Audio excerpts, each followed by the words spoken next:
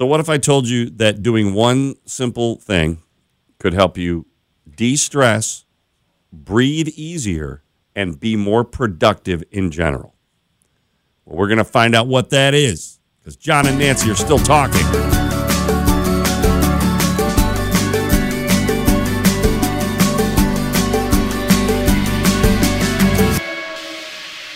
All right, what can have all these amazing benefits for your health of lowering your stress levels, being more productive, breathing easier? Yeah, breathing healthier. Yeah, It's just two little words. Yep. Spring cleaning. And spring is upon us, so we got to get to adding to that list, right?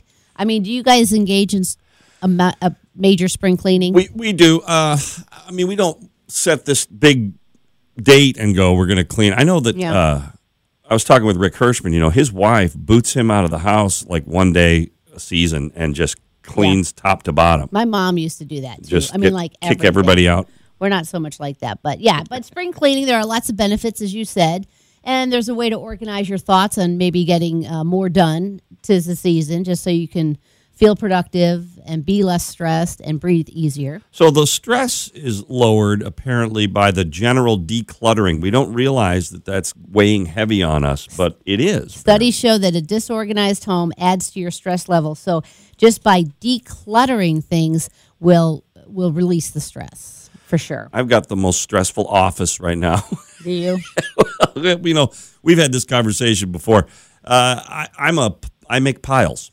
So I'll go, okay, well, these papers are generally insurance related, and then there's a big pile of them. They're not necessarily associated with each other, but it's in the kind of insurance paper pile, and then there's piles of those kind of things all over the office. Well, not only is it the decluttering that releases the stress, but actually moving. Like it says here, just 20 minutes of cleaning, because you're moving. It's kind of like exercise, can reduce stress and anxiety levels by as much as 20%. And that has to do with just moving around and getting off the couch. Well, that's a benefit. So what we're basically trying to do is just put a sugar coating on all the work you have to do to clean out the cesspool that you're living in presently. All right, so I've got like 10 spring cleaning tips. All right, here we go. First of all, make a schedule. Okay. Like, don't just assume you're going to be able to get it done. You want to manage your time so you're efficient in getting it done. If you have major things you want to get done, and we just talked about declutter. Dust and, get rid of the papers in your office, John, or do something with them. Maybe organize them, get them off the desk. I usually say, hey, Ann, can you do something with these papers? Organize, that, and just maybe clean out the closet. I think that's always the biggest one. People, I got to clean out the closet. I got to get rid of those shirts I haven't worn in 3 years. That's a big one. That's our front hall closet. Also in this list, use a high-quality HEPA vacuum, and that's just one of the best spring cleaning supplies to arm yourself with. It'll catch tiny airborne particles. And along with that, with this, it says here, a steam cleaner is actually one of the best green products for steam cleaning. When we think cleaning, we think we get out all the sprays and the chemicals. Well, be mindful that you're not doing that you're using more green products. The steam cleaner apparently can be used to clean your microwave, tile, hard floors, kitchen appliances, bathrooms, even outdoor areas. That's interesting. I'm probably guilty of using the chemical stuff more than anybody because we do. Yeah. We'll get the green products, and no offense, but I find they don't work as well. Okay. Because the gunk on our stove and microwave and all this, it's just it wipes out green products. We use Method. We like Method. But it says here the steam cleaners only use hot water vapor, and they're 100% natural, and they make it happen. Might have to give that a try. We're talking about spring cleaning tips to de-stress yourself and make your house healthier, and these are pretty good ones.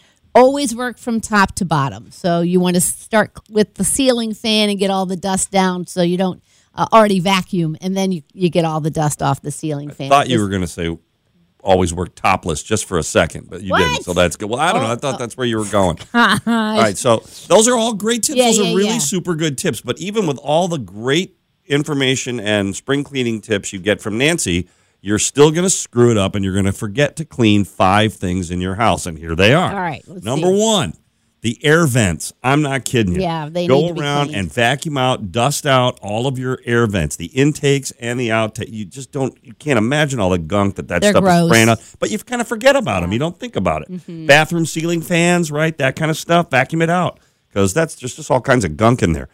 Great time in spring cleaning to rotate the old mattress and clean it. Like get the HEPA filter stuff, get the dust mites off your mattress. Well, it did say here that the American Lung Association notes that hundreds of thousands of dust mites live in bedding, in mattresses, in upholstered furniture, carpets, curtains, and that can trigger allergies and asthma. So, yes, that is a very good idea, vacuuming your mattresses and your furnitures and all that. If you have kids, great thing to remember for spring cleaning is to clean the outdoor toys, the balls and the little cars and whatever your kids play on outside. Get out in the garage and clean them all off because those things just are, covered with gunk and germs and everything. And it's good time. It's good idea to clean them every now and then.